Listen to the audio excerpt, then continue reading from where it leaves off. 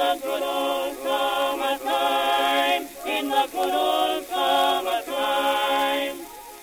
Hello and welcome to this episode of the Golden Age of Cricket podcast, a show where we revisit the characters, statistics, matches and tales of that cricket period immediately preceding the First World War. My name is Tom Ford.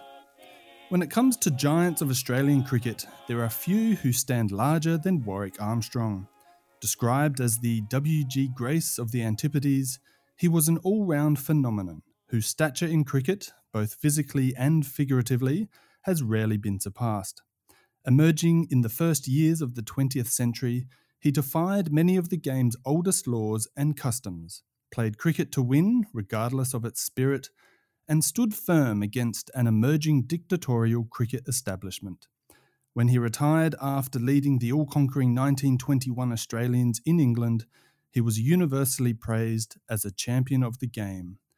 But it's his early years as a lanky, defiant all-rounder in the golden age of cricket which concerns us today. My guest in this episode needs little introduction. Gideon Haigh has written close to 50 books and contributed to more than 100 publications, including The Times of London, The Guardian, The Times of India, and The Australian. His 2001 biography, The Big Ship, Warwick Armstrong and the Making of Modern Cricket, was awarded the Jack Pollard Trophy, and it's my absolute pleasure to welcome Gideon to the podcast today. Gideon, hello. Hello, Tom. Nice to be back talking about Warwick Armstrong 25 years after I wrote this book. But we'll be testing the limits of my memory. But look, he is a memorable cricketer. And when I wrote the book, I called it Warwick Armstrong and the Making of Modern Cricket. I used it advisedly because I think he does anticipate many of the dilemmas that cricket continues to face about how far is too far when you're taking the game to the limits of the laws and its underlying spirit. You're on record as saying, and I quote, "I'd always wanted to read a book about Warwick Armstrong, but it seemed unlikely I would have the opportunity unless I wrote one myself." Why do you think writers avoided choosing Armstrong as a subject for so long? It's a good question. There was a pamphlet written by Rad Grace, who was the president of the Australian Cricket Society in Victoria for some years. That was the only book that was around, and it was pretty sketchy and mainly taken from secondary sources.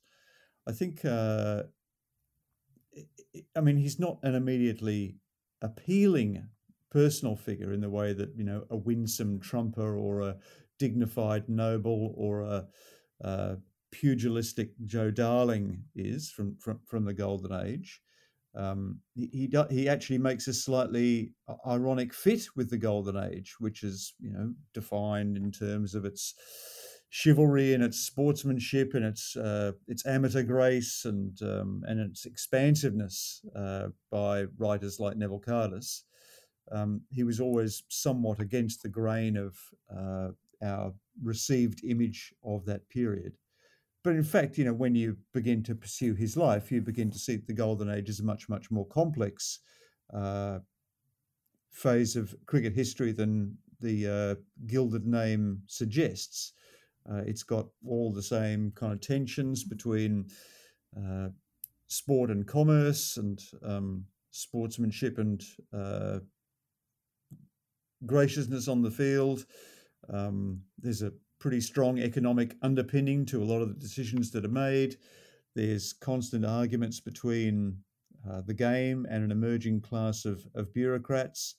And Warwick Armstrong kind of dramatises those dilemmas and takes them into the period after the First World War as dramatically as anyone in the history of the game.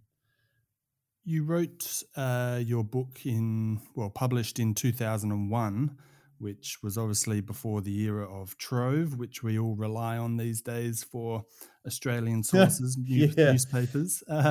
What primary sources were of most help to you when writing this? Was Armstrong, for example, a prolific letter writer or diarist? No, not at all. Not at all. And thank you very much for pointing that out. I did an awful lot of scrolling through microfiches at the State Library of Victoria to put together the newspaper sources. You know, they were hard to get in those days. So I spent a lot of time in the dark and got a very sore right arm from Yes. cranking the microfiche machine around. It's actually, I mean, there is a lot to be said for that style of research. Sometimes I think the keyword search gratifies us a little bit too quickly. We lose touch of the context of the material that we're looking for. One of the fascinating features of looking at whole pages of newsprint rather than single articles is that you get a sense of the period, what else people were thinking about, uh, the general sort of social attitudes, contemporaneous news events. You get a sense of a stronger sense of what it was like to be there. And in those days, of course, newspapers were genuine journals of record. There were no other competing media. There was a general sort of fidelity to fact in reporting. You were genuinely crafting the first draft of history. And even though Australia was a long way from the rest of the world, it was part of a larger imperium. So you were capable of looking at the sort of entire Anglosphere. As far as other collections were concerned, no, Warwick was not a particularly prolific letter writer. I don't think I ever actually spied a letter from him. There was a fascinating collection of letters to do with the Big Six dispute, which David Frith gave me access to, letters to and from Clem Hill from 1912. Fantastic collection of photographs by Frank Laver, the Frank Laver collection at the Melbourne Cricket Club. Sid Smith, who was the manager of the 1921 tour of England, had pretty compendious papers at the State Library of New South Wales. When it came to looking at contemporaries of Warwick's, New South Wales Archives had material on the bankruptcy of Sid Gregory, which was fascinating, real sort of slice of life of the life of an Australian cricketer of that period.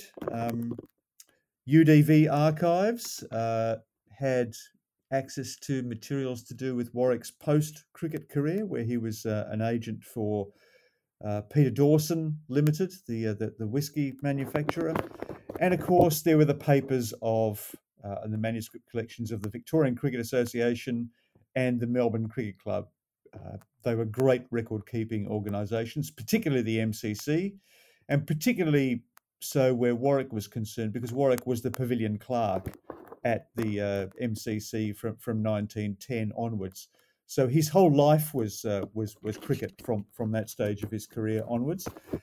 He was intensely involved with every aspect of cricket organisation and cricket's community. He knew everyone. It was a pretty relatively small and close-knit community. The players were particularly clannish in that era. And the Melbourne cricket scene, which was dominated by the Melbourne Cricket Club, basically the same characters were in constant circulation for about 20 years. Warwick knew all of them. Warwick had probably had an argument with all of them. Warwick had been forgiven by all of them because he was such a great cricketer. So it was an unfolding, almost a family saga that I was chronicling in the course of Warwick's career. It's a nice segue there because you touched on his, at times, prickly personality. Gideon, for any biographer who spends a considerable amount of time with their subject, it can be hard not to become quite enamored with their personality, I suppose, over time. But reading your book, I was left with the impression that you weren't left with a great impression of his personality. Is that a fair assessment? Well, I was impressed by the forcefulness of his personality, by his stubbornness and obduracy, by his unapologetic nature, by his charisma. I think he had a lot of charisma. He was a great leader of men. Other cricketers gravitated to him. He was an inspired choice as Australian captain post the First World War. And a lot of cricketers who were hard to impress otherwise regarded him as the best captain that they ever played under. I think it was one of the reasons why I chose Armstrong as a subject, though, was that he was such a contrast to the player whose biography I had just written, which was Jack Iverson from Mystery Spinner. For those of you who read Mystery Spinner, you'll know that Jack is a very enigmatic character, a rather sensitive man who never considered himself to be a cricketer. He felt like an interloper on the cricket scene. He was possessed of one astonishing gift, but probably the rest of cricket was a bit of a mystery to him. His career was short. He left a lot of questions hanging. He said very little in the course of his life about his approach to the game, and he perished in tragic circumstances. Well, if you're looking for an opposite in every respect, you'd be hard pressed to go any further than Warwick Armstrong, a man who knew his value to the last penny, a man who never took a backward step against any administrative encroacher, a man who didn't care who he antagonised in the opposition, a man who dominated every cricket field that he stepped onto with bat, ball in the field, a man who always wanted to be involved, who was absolutely sure of his abilities. There's something kind of compelling about that when it comes to writing about them. And I don't think it's necessary for you to become enamored of a subject in order to appreciate them.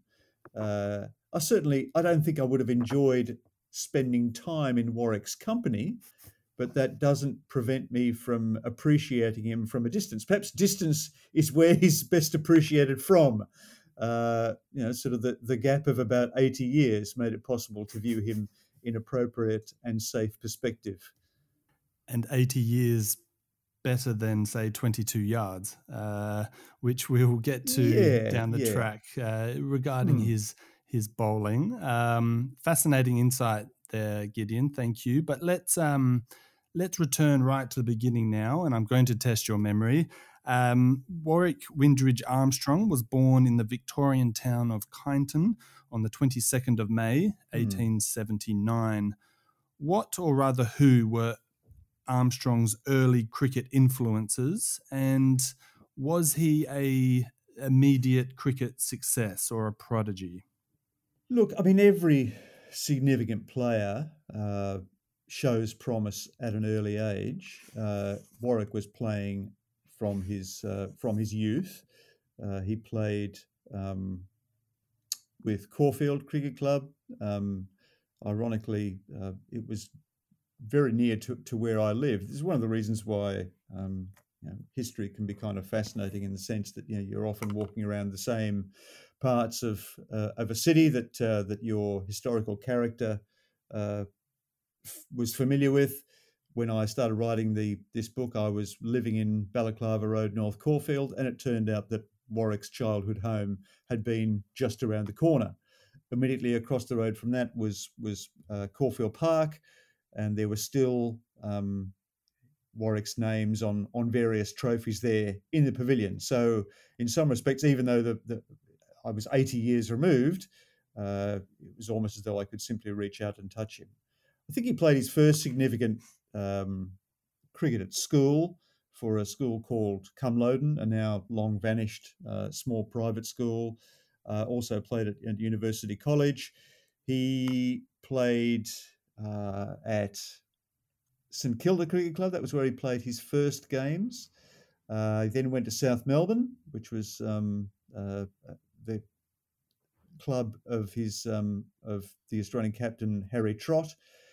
But then he gravitated towards the Melbourne Cricket Club at the first sign of promise. Now, the Melbourne Cricket Club has always been a powerful club, both on the field and off. But we're probably talking about Melbourne at the zenith of its influence in the Australian game. It was the de facto seat of government in Australian cricket.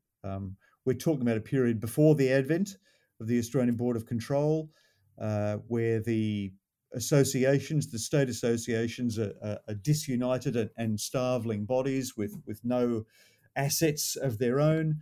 no access to the revenues that international touring cricket was making available to the players. It's a player-led cricket economy. So by moving to the Melbourne Cricket Club, Warwick was aligning himself with the most powerful presence in the cricket land, and frankly, it kind of suited him to be on the side of this mighty establishment, because he became a mighty establishment in his own right. So it wasn't a mere coincidence that he moved clubs to the Melbourne Cricket Club. He actually wanted to align himself with a powerful body. Well, I think Melbourne was powerful and prestigious and successful, and it was always on the hunt for cricket talent. This is the days before residential boundaries had been established for district cricket, so you could move pretty much where you liked. And if there was a young player around showing promise, as Warwick was, as an all-rounder at South Melbourne, then Melbourne was bound to come calling. Of course, in due course, his alignment with Melbourne was to create problems for him because of the desire to found an independent, freestanding national cricket body, to which Melbourne was automatically, by definition, a resistor. Never saw the weather finer in Carolina. Come back to Carolina, Dinah Lee. One of the things I love most about the Golden Age, or the so-called Golden Age, Gideon, is that the prominent characters from this period don't limit themselves to one sport. I was chatting with Bernard Wimpress the other day, and he was reminding me about the likes of Clem Hill, won a football premiership with South Adelaide. Joe Darling played for Norwood. And of course, Warwick Armstrong, famously, also played Australian rules football and reached the grand final of the Victorian Football League competition, playing for South Melbourne in 1899. And there's a wonderful team photo, as they always sat for before the match, and he's at the back, of course, in the middle, looking quite the opposite of the figure we came to know him as. He's very thin. Yes. But it's just a wonderful thing to remind ourselves that cricketers in those days weren't specialists, so to speak. Do you think he took his football seriously in those days? I think Warwick took everything seriously. There wasn't a light-hearted bone in Warwick's body. I think in those days, of course, the seasons were safely subdivided, so there was no overlap between them. There was no expectation that you would train for one sport through the off-season of another. Of course, Australian rules football had been designed originally to keep cricketers fit in winter. So in that respect, Warwick was following in a great tradition, and a tradition that lasted a good deal longer. Of course, Ted McDonald managed to play in the grand final for Fitzroy, and cricketers and footballers have overlapped well into the 1980s. I think he was a good footballer rather than a great footballer. Football was a pretty tough and physical and low-scoring game in those days. It was hard to be an outstanding player. It was a slow-moving game. It was not particularly athletic. It was a game of strength. It was a game of man-on-man contest. And as you say, that Warwick's physique in those days probably wasn't conducive to a long career in the game. Certainly, having played in that grand final, he doesn't stick around for very much longer. And cricket very soon becomes his solitary pursuit. Of course, it's he's just about to make his debut for Victoria. He's within a couple of years of playing cricket for Australia, and after a while, the need to tour over winter is going to preclude him doing anything much but play cricket. And anything but cricket, indeed. What was he doing outside of cricket in terms of a professional career? And did he particularly follow in one area? I mean, was he interested in anything outside of cricket? No, the short question to that is no. His careers, such as they were, his periods of employment were intermittent, were a means to an end. They were a way of making money when he wasn't playing cricket. Because frankly, if there was a game of cricket around, Warwick wanted to be involved in it. One of the fascinating things about putting together Warwick's career, and I did my best to create a kind of a chronology of all the games in which he played, was just how incredibly busy he always was playing cricket. If there was a game around uh, of any description, of any competitive nature, whether it was an MCC team going to play in the country somewhere, or a second 11 game in pennant cricket, or a test match, or a tour match. Warwick always wanted to be involved. He's an astonishingly not just durable cricketer, but an active cricketer, and he wants to dominate every game in which he's involved. He's not a man who gets bored by making runs or taking wickets in any context. He must have ruined so many games against junior oppositions just simply by going out and grinding out massive hundreds and bowling unchanged at one end. He's got a George Giffen-like attitude to the game. He wants to be involved at every stage. So his periods of employment, he's got had a period in the post office, he had a period in the Home Affairs Department. Uh, he's punching the clock. He can't wait to get to cricket. He can't wait to get to practice. He can't wait to be involved. It's almost as though when he's not on the cricket field, he's not completely alive. He has periods where he's an amateur and where he's a professional. He seems to regard that distinction as arbitrary and just a matter of words, which is odd because cricket, certainly in England and to some degree in Australia, was preoccupied with that distinction. It's almost as though we had a similar hang up about the idea of a player being reliant on the game for their income, whether they could play it with complete freedom. But Australians' response to that distinction was always more pragmatic, and no one was more pragmatic than Warwick. You missed the opportunity there, Gideon, to mention perhaps one of the most famous cricket matches he played in, and indeed it adorns the cover of your book, where he played against 10-year-old boys. It was 3 versus 22. Yes. And if anyone knows your book, of Yes, course, they'd yeah. recognize the cover where he's standing with these 2 young boys, probably aged 7 and 8. And the 3 of them take on 22 other young boys. And there's, at the time, he's the captain of Australia, or about to be anointed. And as you say, he just loved playing cricket, and he took it very seriously. He loved playing cricket, and for all his general kind of cynicism about human nature where adults were concerned, he loved the company of children. He adored children. He seems to have melted in the presence of youthful innocence. And I chose that picture for the front cover because it's such an uncharacteristically relaxed photo of Warwick. There's a smile on his face.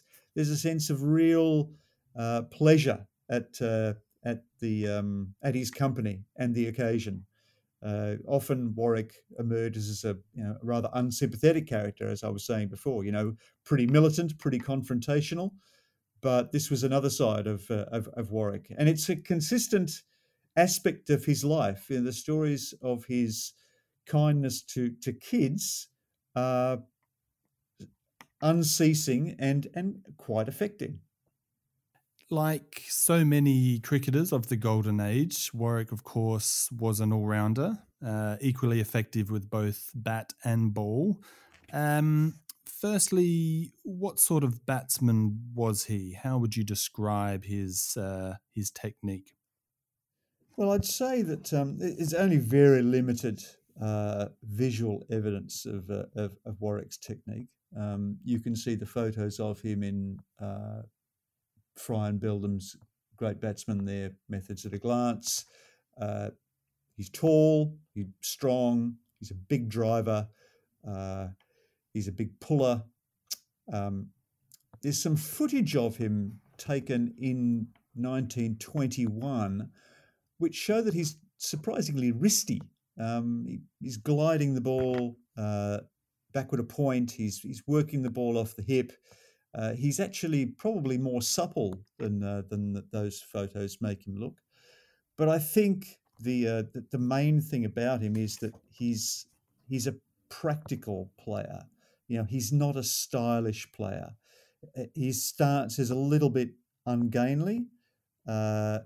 He's not by any means a sort of a Trumper style artist or a Duff style pugilist. He's not a particularly fast scorer. He's a hard hitter, but not a particularly fast scorer. He's not a player that you would necessarily go to see for the aesthetic pleasure of it, but every strong team needs its ballast, and in Warwick's period, that's what he provided in the middle order. Perhaps a little bit more aggressive after the First World War. That first 100 that he makes at the SCG in 1920, that 158. Bob Crockett, the umpire, said that it was outstanding attacking stroke play, as memorable as anything that Trumper produced. But when compared with Trumper, and it's something with which Warwick would have agreed, he was not a treat for the eye. He was reliable. He was a strong reinforcement, and he liked batting long, and he liked batting big, and he was hungry and acquisitive and permanent. And that same summary could be suggested for his bowling as well. I mean, he loved bowling for long periods at a time, a bit like George Giffen, I suppose.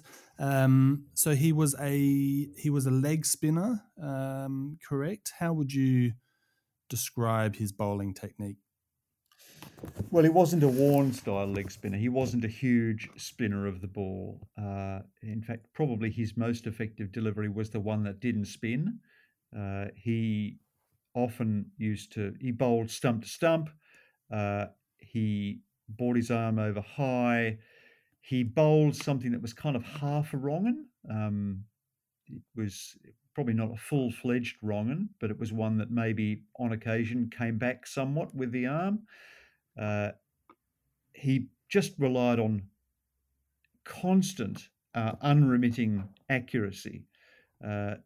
Sometimes he settled into a leg theory. He bowled balls into the line of the leg stump and tried to challenge the batsman to take him on.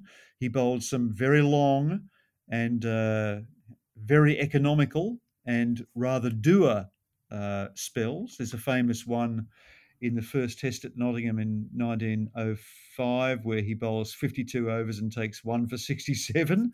Mm-hmm. And he's harshly criticised by the English press for doing so, who relied on Australians or twitted the Australians about their reputation for aggression and enterprise. But he was one of those bowlers who was capable of holding down an end for a very long time, maybe even bowling in partnerships, as they say these days. So he's a roundhead cricketer. He's no cavalier. But you can't have a team entirely composed of cavaliers.